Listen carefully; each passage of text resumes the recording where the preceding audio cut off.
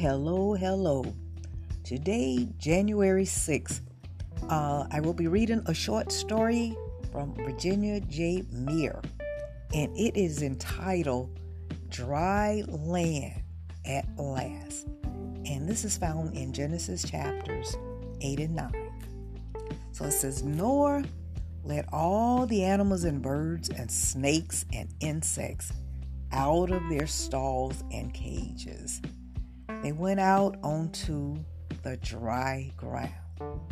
Then Noah and the 7 other members of his family left the ark too.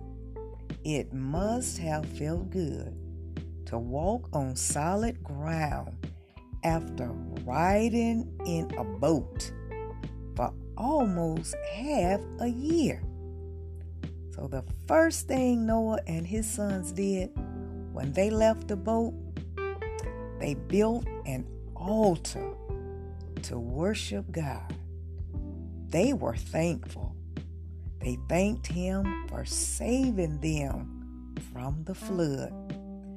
They sacrificed some of the extra animals they had taken on the boat.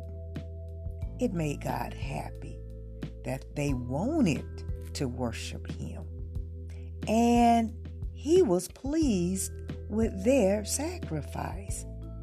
God said to Himself, even though people will still disobey me, but I will never again send a flood to destroy all the people and animals.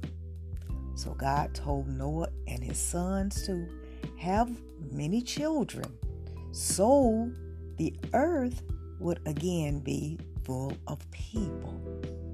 He said, from then on, animals and other creatures would be afraid of human beings, but people would be able to use them for food and for doing work. Then God told Noah about his decision not to wipe out the people and animals on earth again with a flood. He said, when it rains, don't be afraid of another flood, but look up at the sky. There you will see a beautiful rainbow. It will remind you of my promise to you and to your children after you. The end. Dry land at last. So until tomorrow, goodbye.